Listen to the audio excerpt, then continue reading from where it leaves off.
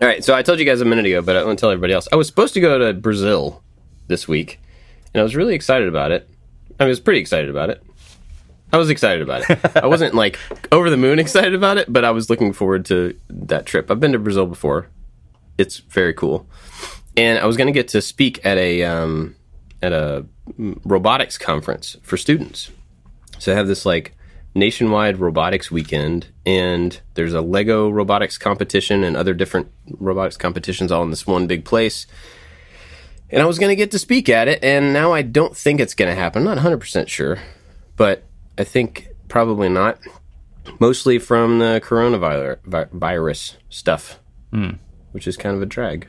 Mainly because I don't want to get stuck in another country for a long time and not be able to get back. Like, I'm not really that worried about the getting sick. I don't want to be a carrier of it, but I also don't want to get stuck, and, it's just kind of a bummer. Yeah, I hear that.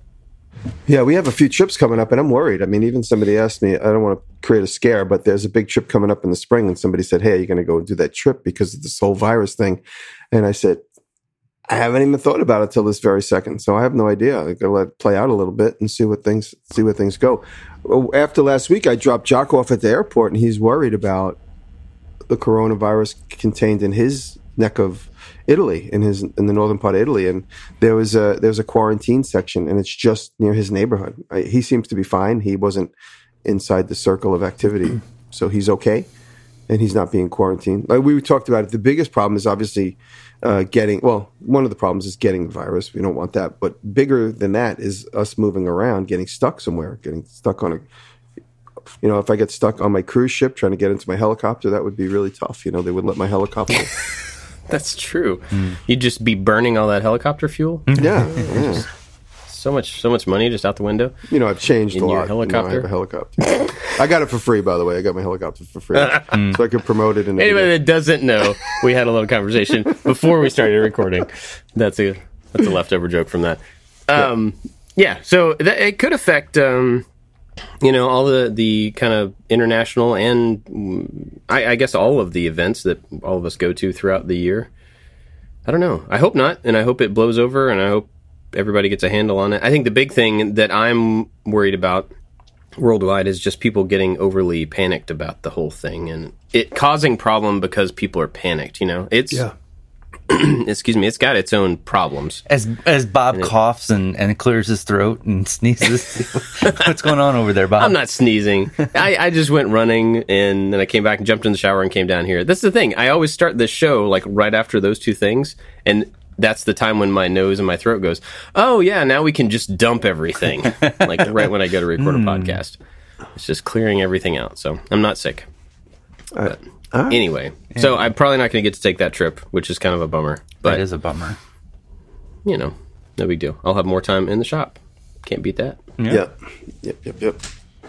So, what have you guys been up to? So last week we started a stained glass project, and we didn't finish it. Well, we finished the project, but it did not come out as good as I expected. I had a couple books. I read through the books. I watched some videos, and I just went into it thinking, I got this. That looks easy. These YouTubers, they make it look easy. And my project did not come out as good as I expected. Dan keeps telling me it's not as bad as you think it is, but it's not what I envisioned in my head. And maybe the project that I started off with was a little too ambitious. It's not square or rectangular, so it's not in a form that you can hold all the pieces together. It's all straight edges, but crazy angles and a lot of pieces for a first project. And they didn't fit together tightly, and I didn't take enough care while doing the foil wrap, and I didn't realize that was going to affect the solder. So I'm actually, since it didn't fit together tightly, I'm filling in gaps with solder and trying to overcome the inconsistencies with the foil wrap. And so we paused the video. I finished the project, but I think I'm going to do another one, and then kind of build up the skill so I can kind of show, like, this is my first attempt, this is maybe my second or third attempt, and this is how I improved. And it is a thing you need to get. It's not something you can just do. Yeah, go ahead, Jimmy. I was going to say, for inspiration, I should have mentioned this before when you were talking about it, but it only just occurred to me. Do you guys know Tiffany, the family Tiffany that makes the the lamps. making? Oh, Yeah, there's Tiffany that makes the jewelry, but Louis Tiffany was making the lamps and also all kinds of crazy other stuff, all types of architectural stuff. He really was a big pioneer in doing stained glass. So it would be interesting to take a look. It might be inspirational to you because he didn't do a lot of traditional stuff. He established lots of looks and stuff, but at the time he was really a renegade in his own time, really working outside the lines. And a lot of people considered him crazy for the things he was doing and attempting. And supposedly he burned down a lot of places that would make glass because he was trying to do all these different things. I mean, I'm sure I got my history mixed up, but he's a great inspiration. And I got firsthand to see a show in the New York City Metropolitan Museum of Art about 10 years ago. It was a great Louis Comfort Tiffany show, and it was all these incredible pieces. I mean, you think of stained glass as sort of just passive in the background, but walking through the show, it left such a huge impression on me. So Google some of those images if you want some good inspiration. Just saying, like, definitely. Not the traditional, staying outside the normal shapes and stuff. Yeah. Well, see, I thought, but I'll just spoil it. Basically, I bought a Rubik's Cube and I mixed it all up, and then I turned the top layer so it's in between, and then shot that kind of at a 45-degree angle. I brought that into Illustrator, I traced it, and then cut out all the shapes. And so they're all straight edges, but nothing is rectangular. And there was, I don't know how many pieces, 40 pieces maybe. And I started cutting everything with a straight edge, and I'm like, oh, I could do this so much faster without a straight edge. And so I thought I was doing a good job, and then the pieces didn't fit together, and they're not. I think it's best to start out with, you'll see a lot of beginning tutorials in a rectangular frame, so you can have, you can kind of make like a little jig to keep all your pieces together as you tack it up. And I just thought, hey, I'm going to make this art piece, and I'm going to dive right in and make something cool. And it wasn't as cool as I thought, but it's a good starting point for sure. And it's, I learned a lot. And when I see pieces now that have hundreds of little pieces of glass, so much respect, because that is so tedious and that must take so much time. That's why I had my breakthrough when I did my stained glass window. My breakthrough, I was waiting to do my Wazer video because I didn't want to sit and wrap thousands of pieces to create the lead line, which I ultimately just laser cut out of plastic. And when they were pushing me, they're like, hey, your video is like 10 months late. I was like, is it okay if I just laser one part and Wazer with water jet the other part? And they said, sure, that's fine. And I jumped right in and finished the video fast. That's cool. Yeah, it's kind of funny because, Jimmy did the stained glass thing. Now you're doing a stained glass thing, and for video's sake, I've been cutting out glass on my Wazer for my dad because he's done stained glass in the past, and now he's doing a big piece for his church. And so he's designing it all in Fusion and then sending me the outlines, and then we're going in and cutting it out. It's just kind of funny how that works. We're all just happen to be doing stained glass, oddly enough, around the same time. Yeah, it's fun, and it is rewarding when you get that good bead and you get the good line in there. It's just like welding. I mean, you're looking for a good connection and a good bead and line. But unlike welding, you can go over it and fix everything. So yeah, definitely a awesome learning experience, and it's something that I want to get better at and use more in the future. Yeah. So cool. Jimmy? Oh, go ahead. Oh, no. Do you have something else? Yeah, we've been getting ready for the go-kart racing season. The go-kart that I raced last November, actually, I put that all together. That's being sold to a friend, and I bought another one to kind of copy to do the welding up the chassis. And my welding table, my certified flat welding table, arrives tomorrow. And I've been practicing with the bender, and this I have full confidence in. Now that I've played around with the tube notcher and the tube bender, I think I got this. And it's not going to take nearly as long. I think it's one of those things I've been building up all winter and putting off because this is going to be difficult, but I think I got it. Great. Awesome. Well, like anything, you do it a couple times, it gets faster, easier, Yeah. simpler, demystified. I'm working on a guitar. I showed a little bit of it on Instagram. I did a quick video this week. It's kind of an experiment, something I've been thinking about since I did the Louisville Maker Faire, which was just doing some bandsaw sculpts. And a lot of people are fascinated watching me do something on the bandsaw. I take it for granted, but when I watch somebody's jaw hang open while I sculpt on the bandsaw, it's a nice feeling. So I decided every couple of months I'm going to do a sculpt on the bandsaw. Nothing high tech, nothing super, super fancy, but just to show some bandsaw techniques and just to get people out of their comfort zone and try to do a little bit of that themselves. And so I did a little robot thing that I've made 100 times at these fairs.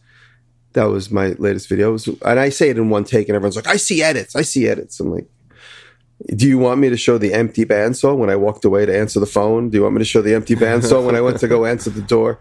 So people see like the transitions and they're like, this isn't one take. Why did you say one take? I just wanted people to realize it was just like a straight on bandsaw video. And I should retitle it. But that did a little bit better than expected. I figured it was going to be a complete dud, but it did okay. It broke 100,000 views, which I'm happy with. And I'm working on this guitar, which I probably won't have done. And I'm working on a restoration, which I won't have done.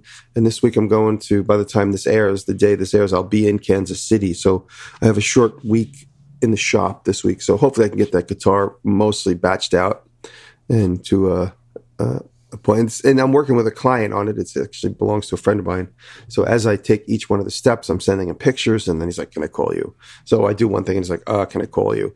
And he's like a doting father on the whole thing from the beginning to end. It's a complete makeover. It starts out as a brand new Warwick bass, which probably is a few $1,000s, and by the end, it's going to look like this kind of Geiger-esque, death metal-y, abstract interpretation of this guitar that was covered in steel, and the steel ripped off from sheer explosion of the bass sounds. It's going to be pretty heavy.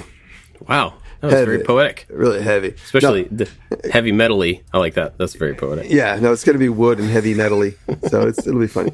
It's a total makeover. Like I start with the bass simply because I know where the pockets are, and it was simple for him to just bring me a guitar with all the hardware on it, take it off, do what I need to do, and then put it back together.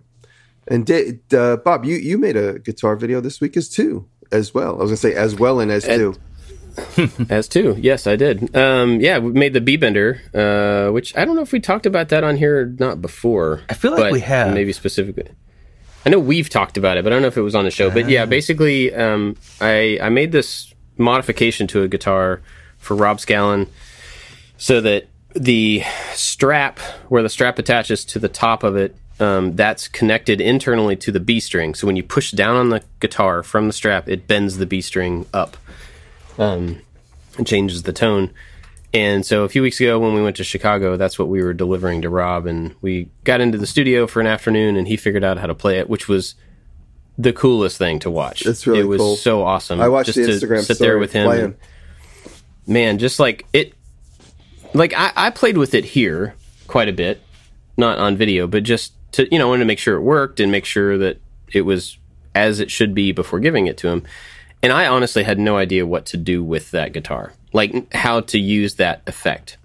Because it's a very country western kind of lap steel, this kind of note that just kind of rises up. But it's one note when you're playing a set of notes.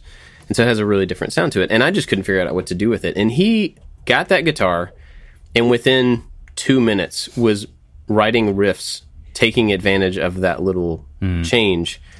And it was so cool to watch. And then you can actually see it in the video. There's this point where he plays a harmonic on the string and then bends the string. So this harmonic, which is like a higher octave version of the same note that you should be playing if you're not a guitar player.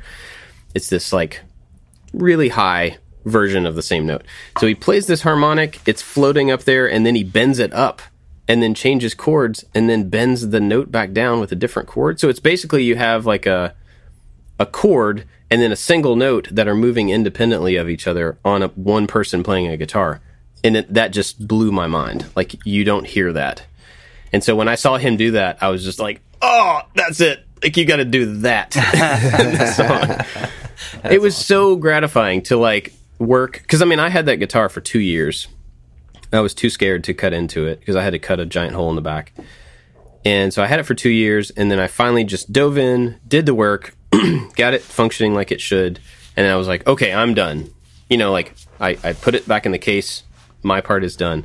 And so to see him really do something crazy with it that I had never heard before was super gratifying. That was a lot of fun.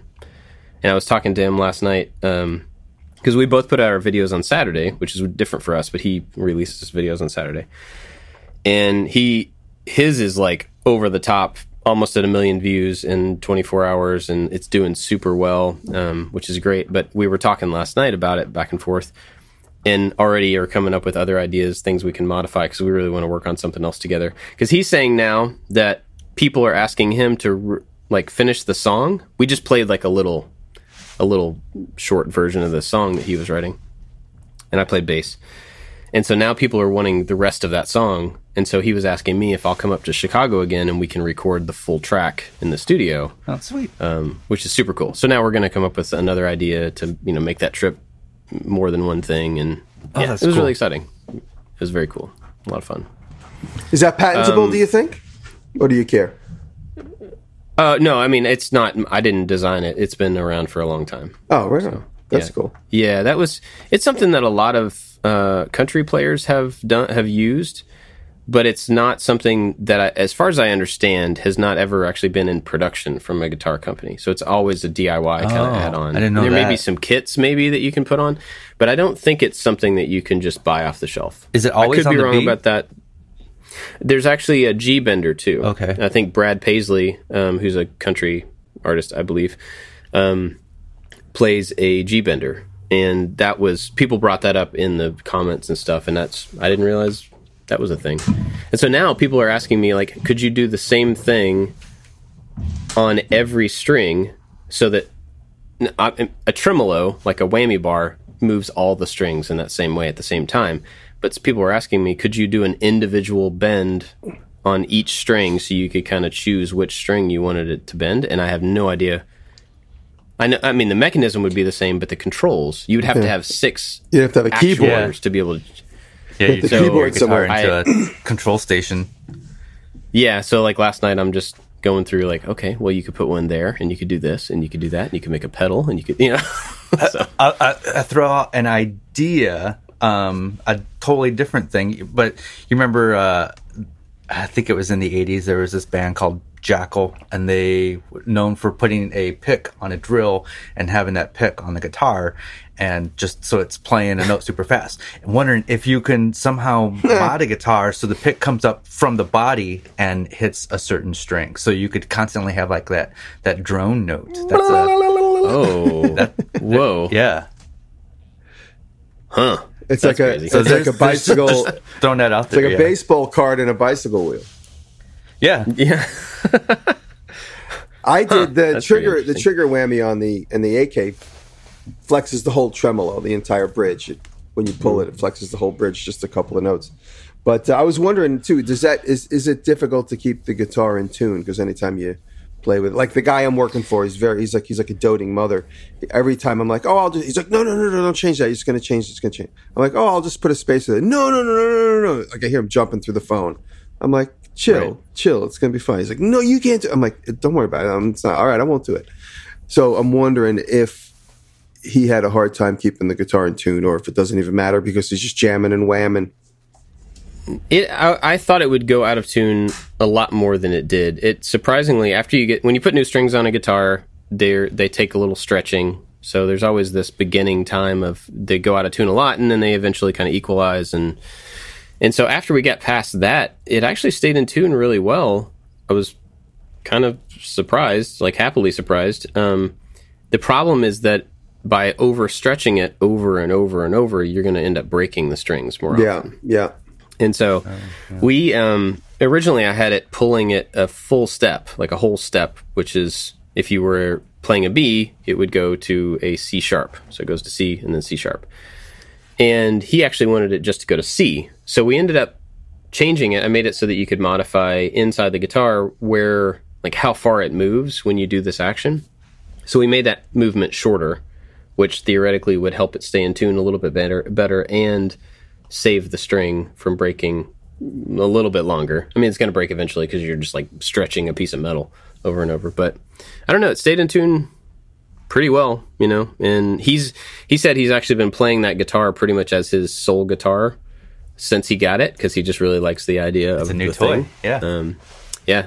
And so I think it's doing all right for him, which is really cool. That's awesome. But yeah, it was a lot of fun. I'm really glad we got to. And Rob's great. If you don't know who Rob Scallon is, go watch his stuff. He's an amazing guitarist. He's also just a super cool, really nice guy. Who has some. We got to talk about YouTube a lot and stuff, and it's really interesting talking to somebody in a different space, because he has an entirely different way of thinking of all sorts of stuff about. You know, we all have the same output, right? It's all video going on the same platform. We all do thumbnails and titles and all that stuff. But he has a totally different way of looking at a lot of the stuff than I did. And so it's just very cool to work with somebody like that and get somebody else's perspective on how they do things. And, you know, I learned a lot from hanging out with him. He's a good guy. So, I had another question for you. The thing that we have coming up this week, it's not a question, but made me think of it. So we were talking about the stained glass, you know, how we were all kind of doing stained glass. And a couple of weeks ago when you were doing your welding, you were learning welding stuff from your friend, David. We were also shooting a video that's coming out this week. We're actually about 4 weeks ahead on video, which is amazing. So it's making a simple steel scrap container out of steel scraps. And so like we had a bunch of leftover pieces, and I wanted to make one of those bins like you would see at, you know, one of the big hardware stores with all the cutoffs just drop down into these bins, using the scrap that I had. And so it's a bunch of just welding, butt joints, you know, a little bit of grinding. There's nothing to it really. And so we used it as a chance to try to teach Josh what little I know about welding, just to try to pass that along to him. And so it ended up being, I guess, probably similar to yours, except I'm the teacher, so I don't have all the knowledge that your teacher had.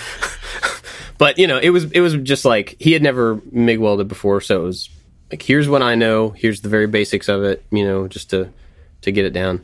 So that's coming out this week.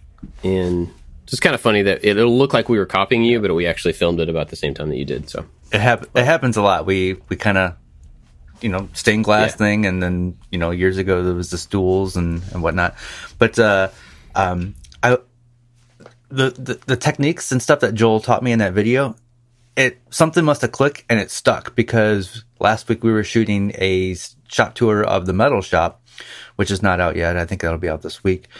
I needed some B-roll of welding. So I was like, let me just weld a couple pieces together and you shoot it in your cool way, Dan. And it was like to me, it looked like a perfect weld. And I was just like, man, that really, having somebody hold my hand really helped, and it stuck with me. So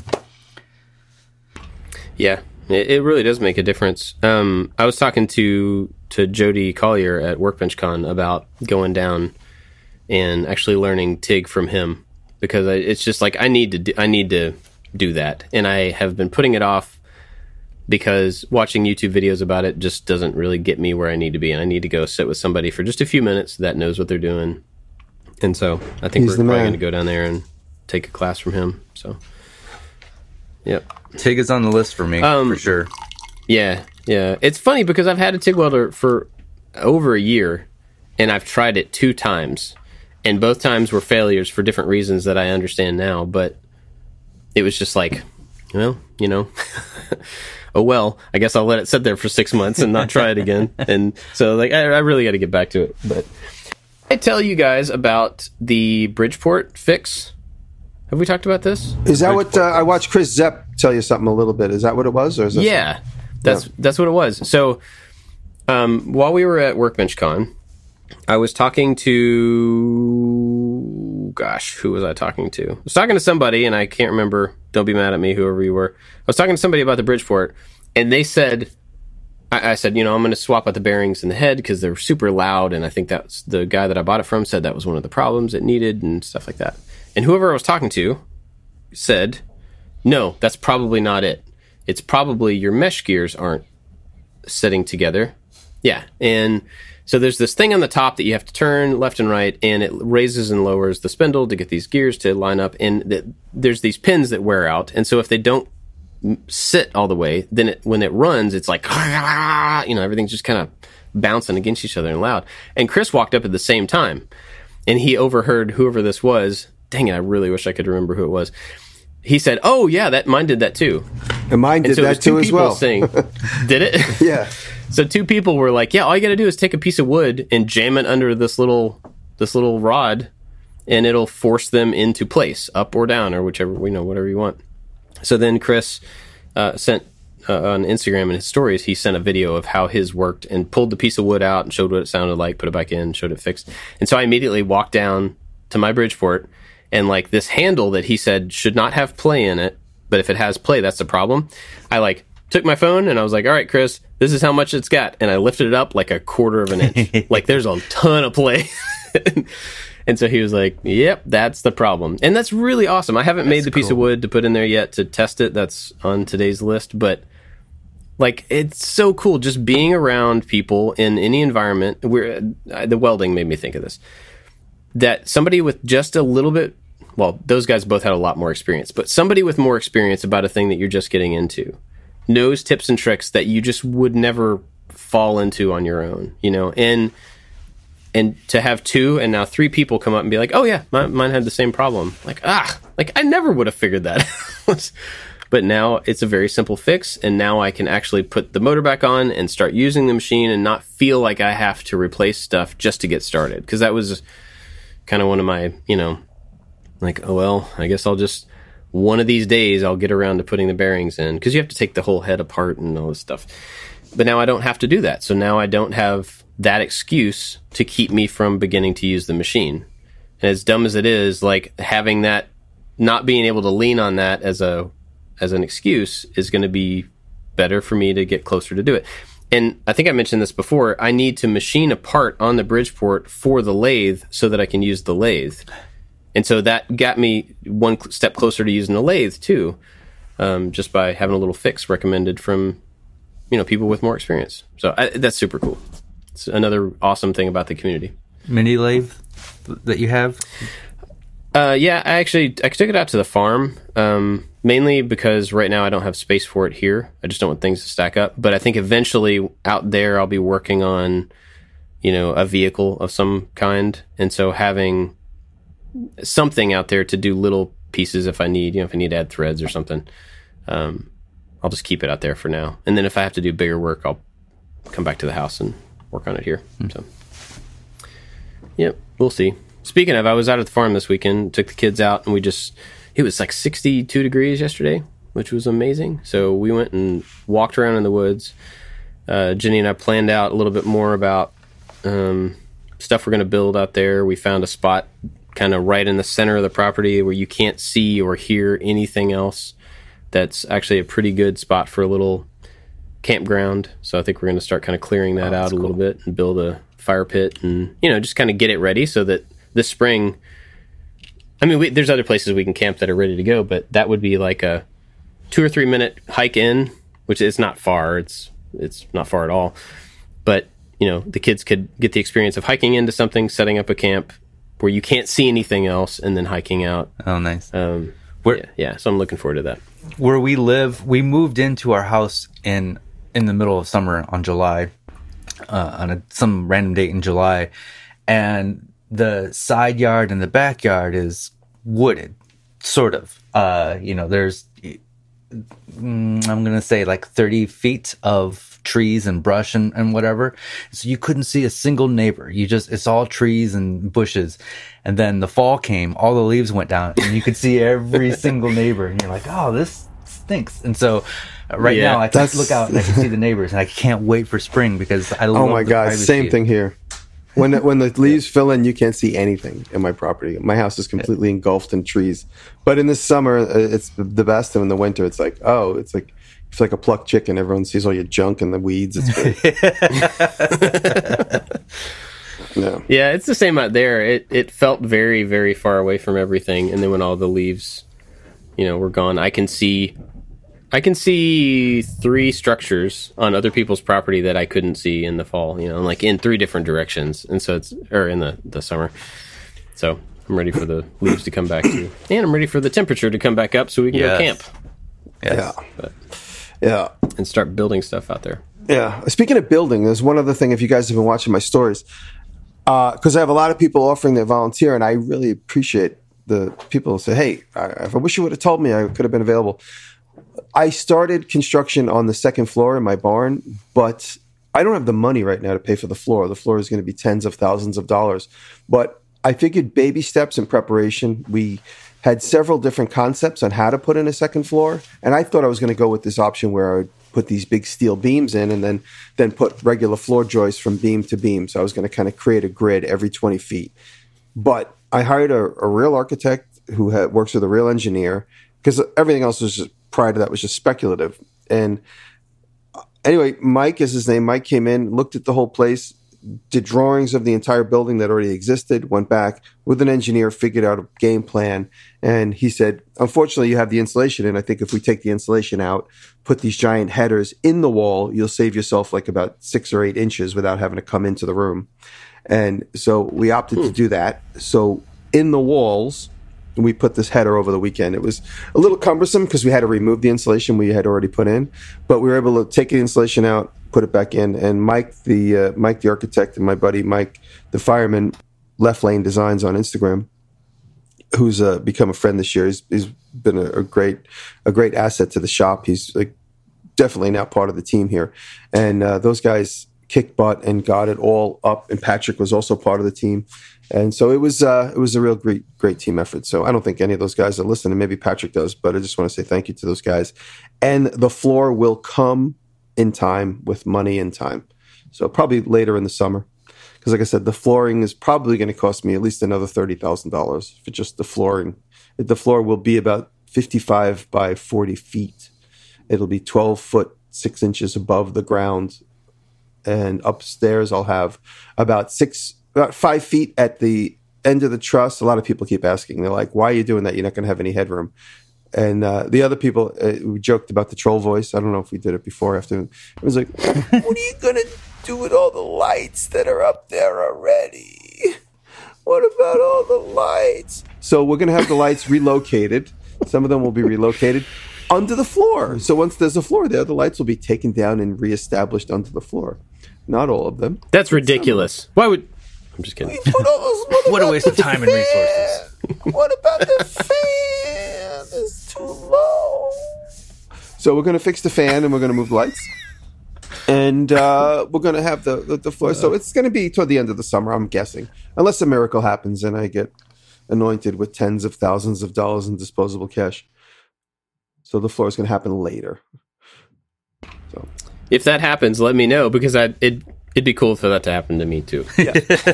Sorry, go ahead, David. All 3 of us. No, I love the fact that you are just building it as you go when the time and money is right, instead of taking out a loan and being in debt for another 20 years. That's this step cost me to put all this header in and everything, with the fee for the architect and the labor and everything. This is going to cost. This is about $8,000 worth of energy to put those 2 headers in. That's for the architectural plan, which was a couple $1,000, paying these guys each a couple $1,000, and materials were about a couple $1,000. So it adds up, and that's just like a couple of guys on a lift cutting and putting in some lumber. But that's the preparation to get it done right by a licensed engineer, so that we know that we're going through it the right way, and that we're not guessing that the floor is going to work and it's not going to droop. And anyway, Mike spec'd these open web trusses that we're going to put in there. So it's going to look pretty cool. It's going to look like the inside of like a hipster startup. That's what it's going to look like. It's going to be like hipster startup. Like, we left the floor open. Yeah, it's going to look like a Brooklyn hipster startup, but everything's going to be shiny white wood as opposed to like old brown wood. So I'm going to spray like an aging thing on it, and then everyone's going to get a cubicle and a lamp, and it's going to be like, yeah, man, it's a startup. Beanbags, dude. Yeah. Beanbags in the lounge. So well, that's our podcast. Thanks, everybody. Yep. See you next time. So, All right, so tell us about the thing that we, before we were recording, you were telling us about the video that Jocko made. Jocko just put out a video like 10 minutes ago before we started of me hanging out after we got back from when we got back from Atlanta. Jocko and I were just hanging around, and he just started filming and interviewing me hanging around the shop, and he basically turned that into a 40-minute video, which is on his channel today.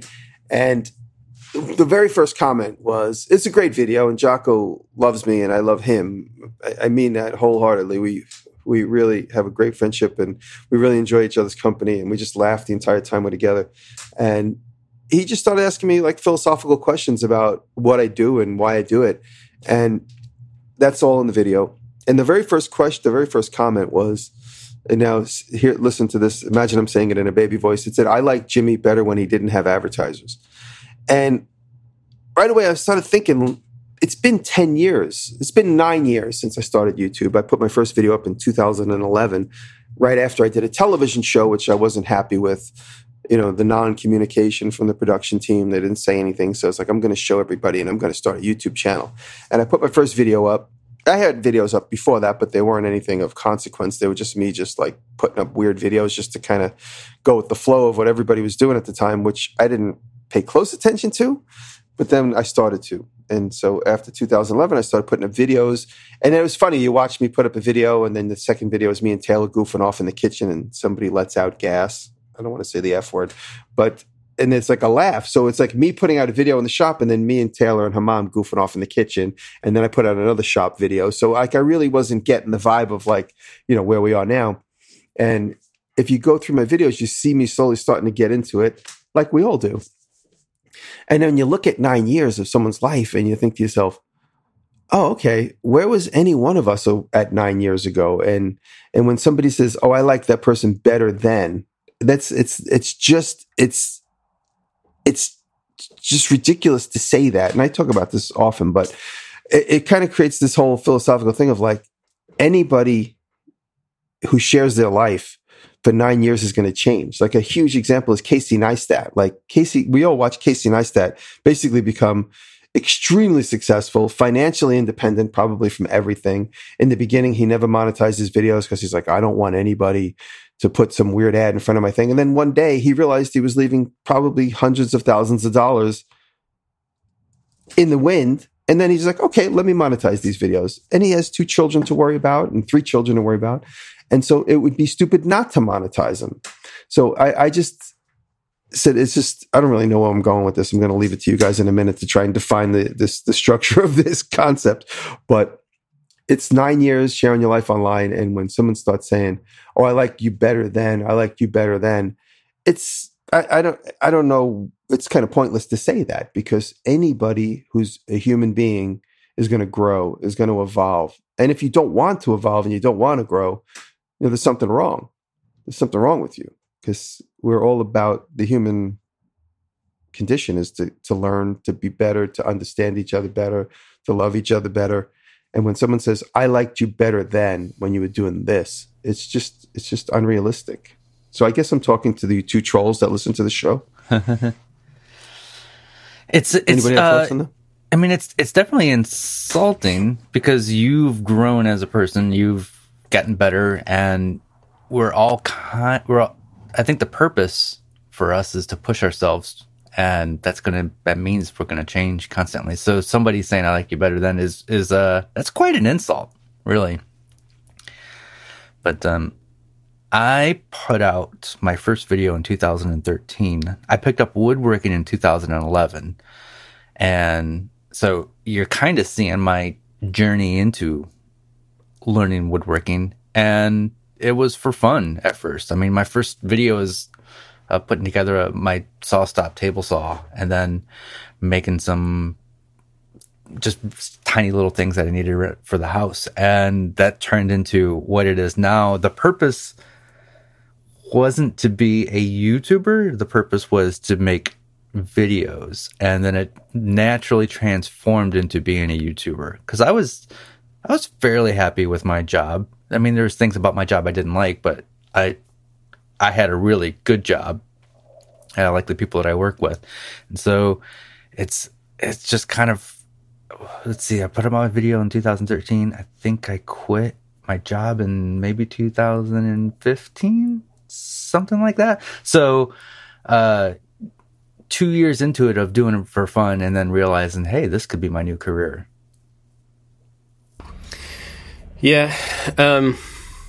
So I think listening to you guys talk, I was thinking about this and like why somebody would think that way, but also why that's offensive to us or why that would bother us. And I think it's pretty clear why that would bother us.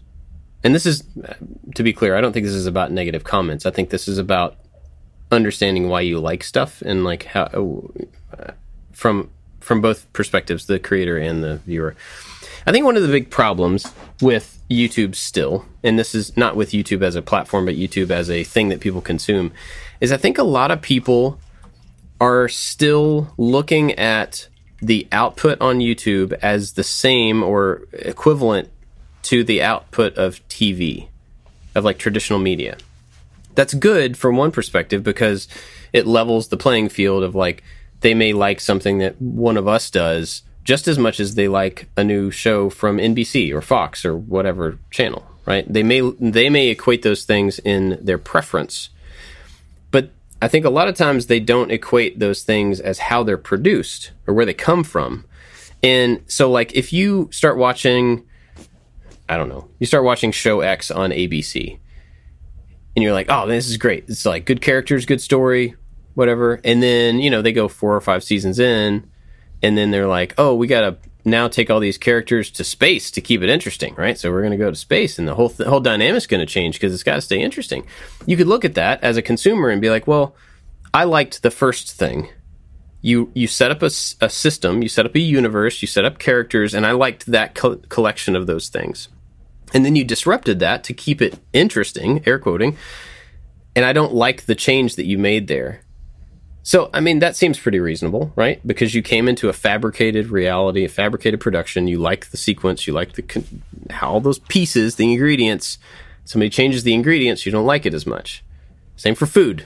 Now that I made that analogy, same thing works for food. You know, they changed a major ingredient in the Big Mac. Jimmy gets upset because the Big Macs taste differently than they used to. Absolutely. I'm just kidding. But the difference with us and with all creators, and I don't mean us like exclusively, but just with people who create things and put it online, is that there's no like, all right, team, let's sit down and have a production meeting for how we're going to start this new YouTube channel about me in my garage. That's not how it works. It's just like a person that starts making videos. And like you're saying, Jimmy, the person is going to evolve. The person is going to grow. And that happens that happens differently than it would in like a TV or film production environment. But the output, I think, is still equivalent to people. So they think it should react like TV production reacts. And so when it changes, when it evolves and grows and becomes something different, because the person running it does, they get upset. And they're like, this is not the Big Mac that I wanted. This is something else, you know? Yeah. So I kind of understand it from that perspective, but I would seriously hope that anybody who has that perspective would think about the fact that you're in a relationship. It's like you're in a relationship with the content creator. Imagine you met somebody and you fell in love with this person and you spent all sorts of time with this person. And then 10 years down the road, you're like, you know what? I really liked you on our first date. I wish you had been just like you were on our first date all the time. Mm-hmm. How jacked up would that be to have a conversation like that with a human? Yeah. Like, I sure wish you hadn't changed at all in the last 10 years. Mm-hmm. Really? And so I hope people would think about comments like that, not to support our feelings and not to make us feel good, but just like, if you're going to have a relationship, whether it's a personal relationship or a consumer relationship with a person who is creating something from their heart, you know, from their skills, you have a relationship with them and you need to be a little more reasonable about your expectations. And like we've said this a million times, if you want people who make content to be able to continue to do that, they have to pay for it. All this comes at a cost. Yeah, and you know, another thing which is coming more clear to me because I was a little unfocused in my first opening statement. It's a little offensive because when somebody says, "I liked you when you were this," you're discounting the fact that, and I'm just using these examples to create a more visual example. Now I know how to play the violin. Now I know how to play the trombone. I don't know how to play any of those things. But the point I'm making is I've learned how to play all these instruments in the shop that I didn't know at all how to do 9 years ago. And you're telling me I liked you better when you were just as stupid as me, basically. And that to me says more about you than it says about me. I mean, it says everything about you. There's not even a question about it.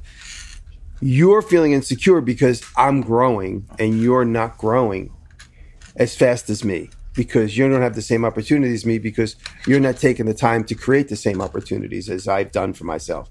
And so therefore you're sitting there going, we all have friends from high school, and then you hear that success story. Oh, all he did was he invented this thing. Now he's a millionaire. And you think to yourself, oh God, I wish I had done that, And I think that's what the trolls see sometimes when you have somebody online that's saying, I wish you would have stayed like this, because that's where I could relate to you the most, because that's where I stopped learning when you were at this level.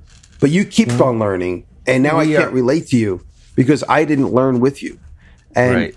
And like I said, it says everything about them, and I don't take any offense when someone says, "Oh, I liked you better when you stayed at this point," or I hear it all the time. Everything changed when you left your basement. Yeah, everything changed. I got big machines. I got freedom. I got chickens. I got a turkey. I got a barn. Man, I am living life. It changed so good. You could bleep that. And when someone says you changed, like, you bet I changed. I changed for the better. I am so happy with the direction my life has taken. I'm not a rat in the basement anymore with poop splashing across the top of my shoes, being stuck in a rent that I was, oh God, I can't wait to get out of here. But then someone looks at that and they go, oh, you changed. You're not doing like, you're not making things out of garbage we used to make. I got to do the baby voice. You changed. To be fair, we are in a position where we can change faster because this is our career. So every day we are bettering ourselves, and we can acquire more tools, and we can learn all these skills. So we are able to grow faster than somebody watching. So we may lose people along the way. That's just going to be the natural progression of things. Hopefully we can, I think the goal is to still try to make it so you can enjoy the videos, even if it's beyond what you're able to do. Maybe you can find some inspiration from what stuff you can't do, but you can incorporate that into the things that you are doing. There's also, I don't know the term or the phrase for it, but there's a thing where you think, oh yeah, the 80s was just a better time because you're stuck on those things that you loved from the 80s or from the 90s. That nostalgia. Your brain remembers the good times then. So when somebody says I like you better then, they could be associating that with just that time frame within that person's lives. They just discovered you on YouTube. They just discovered this woodworking thing, and they're learning from everybody. So it's all relative to the viewer. We are really focused on trying to be more inspirational instead of instructional, just so everybody can be included in the videos moving along. And that's, and I'm hoping people are watching the videos because they like me, as in David Picciuto, and maybe not so much as I need to learn how to do a pocket hole joint in this thing that I'm making. Yeah, I think there's another thing. That's a really good point. Another thing that is different about our position is that we are on display. A lot of people, most people, all people change constantly, right? You are affected by the world around you, by the situations that you're in, where you came from, all these different things, and you are constantly changing, growing, and evolving, for better or for worse. We happen to be doing that on a weekly, bi-weekly basis on a stage in front of people. And the gaps in between those two, those releases, the every week release or 2 week release or whatever, none of that is shown. So the effect of our change is on display, which is very different from living with a person that you see every single day, and the changes are not. It's like when you go see a niece or a nephew or something, you see them at Christmas every year. And then one year you're like, who is that? Like, oh, that's the niece or nephew that's a foot taller than they were last year. But the parents don't see that growth as easily because they're with the child every single day. I think it's a similar thing where the viewers sometimes get to see us edited. They see the best or the part that we want out there for whatever reason, and they don't see the growth in between those releases, to see how we made those changes or why we made those changes or why we are a different person than we were a year ago, a month ago, a week ago. So I don't think that's a good, bad, ugly, whatever. That's just the case. Their view of us is different than if you were next to somebody and you had a view of how someone was growing. They would have a different appreciation, I think, for that. So that being said, we can't take offense to that because it's just a different type of relationship. The effects that they see are very different than if you were around someone in person, somebody that you knew in real life and saw those same effects. That's a good case for watching Instagram stories, because I probably don't post as much Instagram stories as the two of you, but it is a great kind of insight on what's going on in between the videos and the struggles. Because I mean, Jimmy will post, I don't know what each little page is called, but Jimmy will post like 30 of them in a single day, and I'm like, you are seeing the behind the scenes and every single thing that's going on. And if you want a little bit more of that, Instagram is a great place to put that and a great place to go to understand that, because it's temporary. It's up there for 24 hours and it's not this permanent thing. And so you're not it's not going to come back and haunt you later on down the road. And that's not the right way to say it, but it's the unedited version of you, somewhat unedited. It's just like, I want to emphasize that this is not us complaining about negative comments. It's just it's trying to make a show about growth and not focusing on the negativity, because most of the comments are fantastic. 99% of the comments are love what you're doing, with you, this is awesome. And the good commenters know how to critique in a positive way. I think a healthy outlook would be, and I can only use my own personal example, would be to watch somebody, you care about them. That's YouTube. You get invested in us, or for instance, I'm going to use Casey as another example. I don't know Casey. I never met him, but I like him. I like his character. I think everything he's done from the beginning I remember the moment he was like on the side of a hillside. He's like, well, today I'm 34 and I'm going to film every single day of my life going forward. I don't know how long it'll last, but let's see what happens. And I remember watching that video, and then from where he was then 3 or 4 years ago to where he is now. Now he's in California. He doesn't live in New York anymore. Casey Neistat, if people don't know what I'm talking about. And some people are like, oh, that's it. His channel's over. He left New York City. New York City was a huge character. But I'm still so excited every time I see him put out a video, even if it is just an advertisement. It doesn't bother me. I'm like, oh, wow, now he's working with that company. That's really cool. That's interesting. That's something to aspire to. And so I'm totally on the roller coaster with him as a viewer, as a spectator. And we all have those people that are on our roller coasters, and we all greatly appreciate that. And, every once in a while we get to actually shake hands and hug those people. And it's amazing. It's like the greatest feeling in the world. But when people say, oh, Casey, oh, that's it, he's no longer creative because he left New York, I think that's just a small-minded point of view. The great thing about Casey is he knows, he did the vlog for 4 years every single day. He understands the 7 elements of creating a good story. So no matter where he is in the world, or even if he's doing a sponsored post, he knows how to pull out that story and make an interesting video.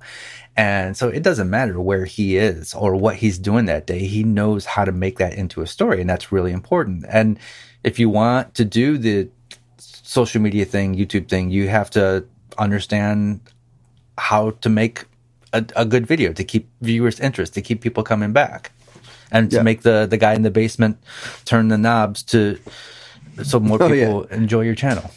That reminds me, somebody did a little animation of that on Instagram yesterday. What? Yeah. Oh, I want to see that. With the puppet? Yeah, I got to shout him out. I want to get his exact handle right, so I'm going to look it up.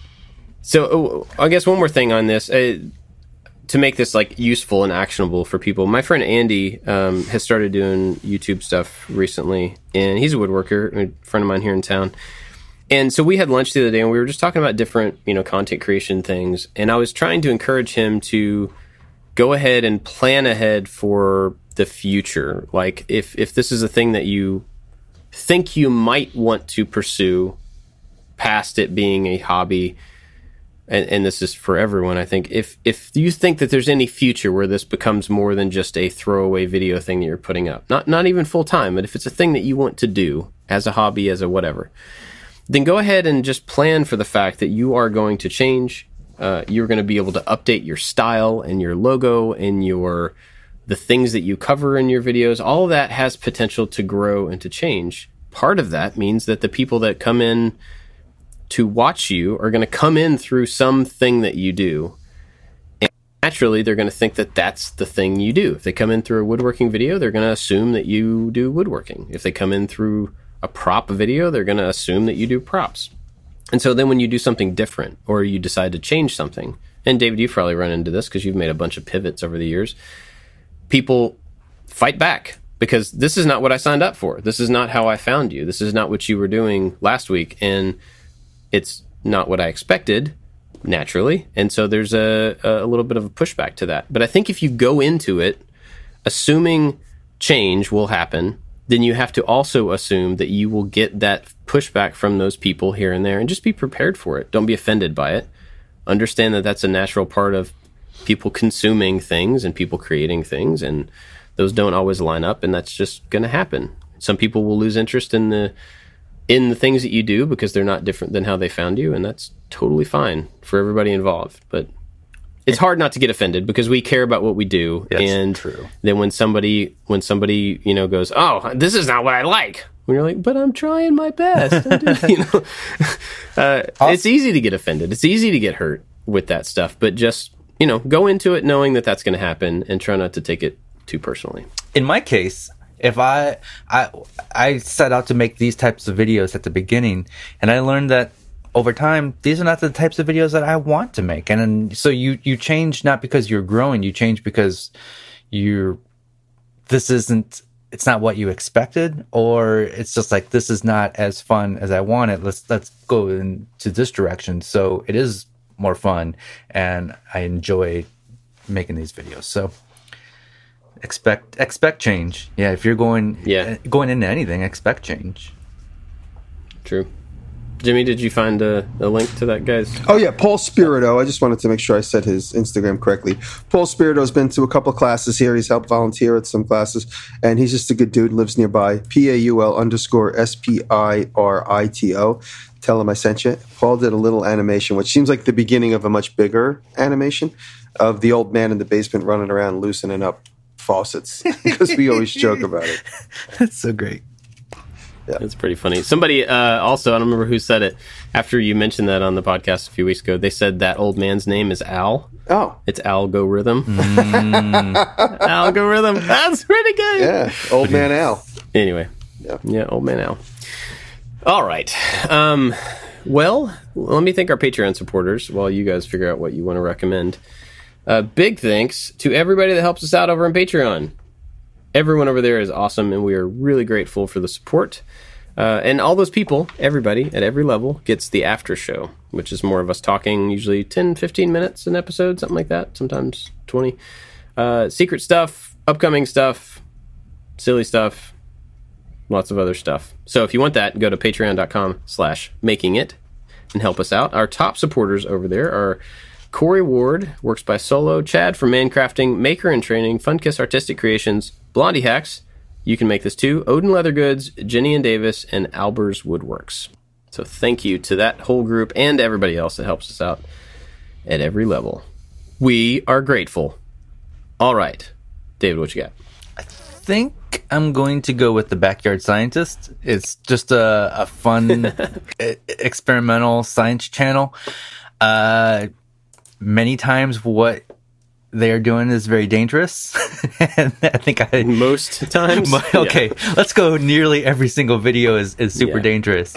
It's a great channel. Many of you probably already subscribed. It's a huge follower, like 4.4 million subscribers. So, but it's so enjoyable, and it's just he has great reactions because he doesn't always know what's going to happen. So, the Backyard Scientist. Met him briefly about 5 years ago, and nice guy. Yeah, he's a good guy. All right, David, you already had yours. Jimmy, what you got? A lot of people ask me if I know Tom Sachs, and I don't know Tom Sachs. I never met him, and there was one time when we were going to be at a party together, and so it was only going to be about 10 people, and he didn't make it, so I never met him. But that was my only brush with potentially getting to know Tom Sachs. I know Jocko's met him. Jocko's been to his shop, and so has Laura. But I have mixed feelings about his work. I like what he does. I'm not so sure. Like, this is just my own personal thing. I'm not sure. I'm like that whole art gallery thing in New York, because I've met so many people that are in the art gallery scene, and I have friends that worked at art galleries, and I just know a little bit of the behind the scenes, and it's a little pretentious, to say the least. So that's what always put me off of Tom's work, is because of like the whole art gallery-ness of his work. But that's the beauty of art. It's to create a reaction. Yeah, but I do like what he does, and I do like his plywood creations. And lately, for some reason, Algorithm has been sending me some of his videos. So yesterday, I actually liked on Twitter. You say I like the and I've seen them before, but I just took a closer look in a different context, in a different state of mind. I watched a lot of the videos that Tom put up 7-8 years ago. As kind of was his sort of was his golden moment, at least for now, on YouTube, when he put up all these videos with Van Neistat, and they're good. They're good videos. They're, like I said, they're slightly pretentious only because I'm from Manhattan and I know that whole art scene, but I do like them for what they are, and they're well done, and I like the craftiness of them, and so he's growing on me. So Tom's stuff is growing on me. Like I said, it's just the ridge of me being a little like uptight about the pretentiousness of the art gallery world in New York. But I do like what he's done, and you got to check out those videos. They're really well done. And I think Casey had something to do with them. I know Van obviously did. That's Casey's brother. He's actually in a lot of them. And it's about color, plywood, the table saw, all these cool videos that they've done. So go take a look at Tom Sachs's YouTube channel. One of my favorites is, and I don't remember what it's called, but it's something like The Art of Plywood. There's a whole video about plywood. Yeah, I think it's the Ode to Plywood. Yeah. There you go. Yeah. That's, if you're new, for me, that's where I would want to start. That's where I would send. They're fairly long, and they're usually pretty in depth, and they have a really nice pace. And it's like they say what they want to say at their own speed, and they take advantage of time and space and pauses, which I thought this is really good. As a movie maker who just makes everything super fast. Cool. Mine is actually something I've not seen, but so Disney Plus released a few new shows, and I got an email that said 3 shows about making stuff, and so I immediately click on it to figure it out. And there's a new show called Shop Class, and just from watching the trailer of it, it's like a kids, or it's a competition show with teams of kids building things. And just like looking at the trailer, it's like they get to do a lot of different stuff. There's welding and woodworking and shaping of different things, and they're making some go-karts and stuff. And I'm excited. I don't know how the show will be. I'm sure it will be good, because everything I've seen on Disney Plus so far has been really, really well produced. Their original stuff. But I think it's a big example of showing kids making stuff with tools. And it's on a platform geared at kids and families. And I think that cannot do anything but good. You know what I mean? Like, if that were on some, History Channel or some like lower tier thing that a lot of people aren't necessarily going to see, it's probably not going to have a big impact. But Disney has a way of making pretty big spectacles in front of a whole lot of people. And so if this is a good example of showing kids, building stuff, then I'm all for that. So I just kind of want to throw it out there. If you've got kids or somebody that has kids and you want to kind of put some examples in front of them of other kids making stuff, you might want to check that out. I'm excited to watch it with my kids. A few weeks ago, Bob, you suggested another Disney Plus show, the Imagineering something or other. What is that called? Yeah, the Imagineering Story, I think. Yeah, I'm 3 episodes into that, and it's really good. So that was an excellent pick. Cool. Yeah, it gets better. Even, I mean, it covers a whole bunch of different time, but seeing all of the things that they have to continually come up with just over and over to always be ahead and always do things that people aren't expecting is fascinating. All right, you guys got anything else? No, I think I'm good. I hope I made a point today. I felt like I was rambling, so I apologize in advance. It's what we do. We're professional ramblers. It's fun. Didn't say anything important. Why did I listen to this? All right. Well, I guess that's it. Thanks for listening, everybody. We'll see you next time. Thank you. Later. Love you. Bye.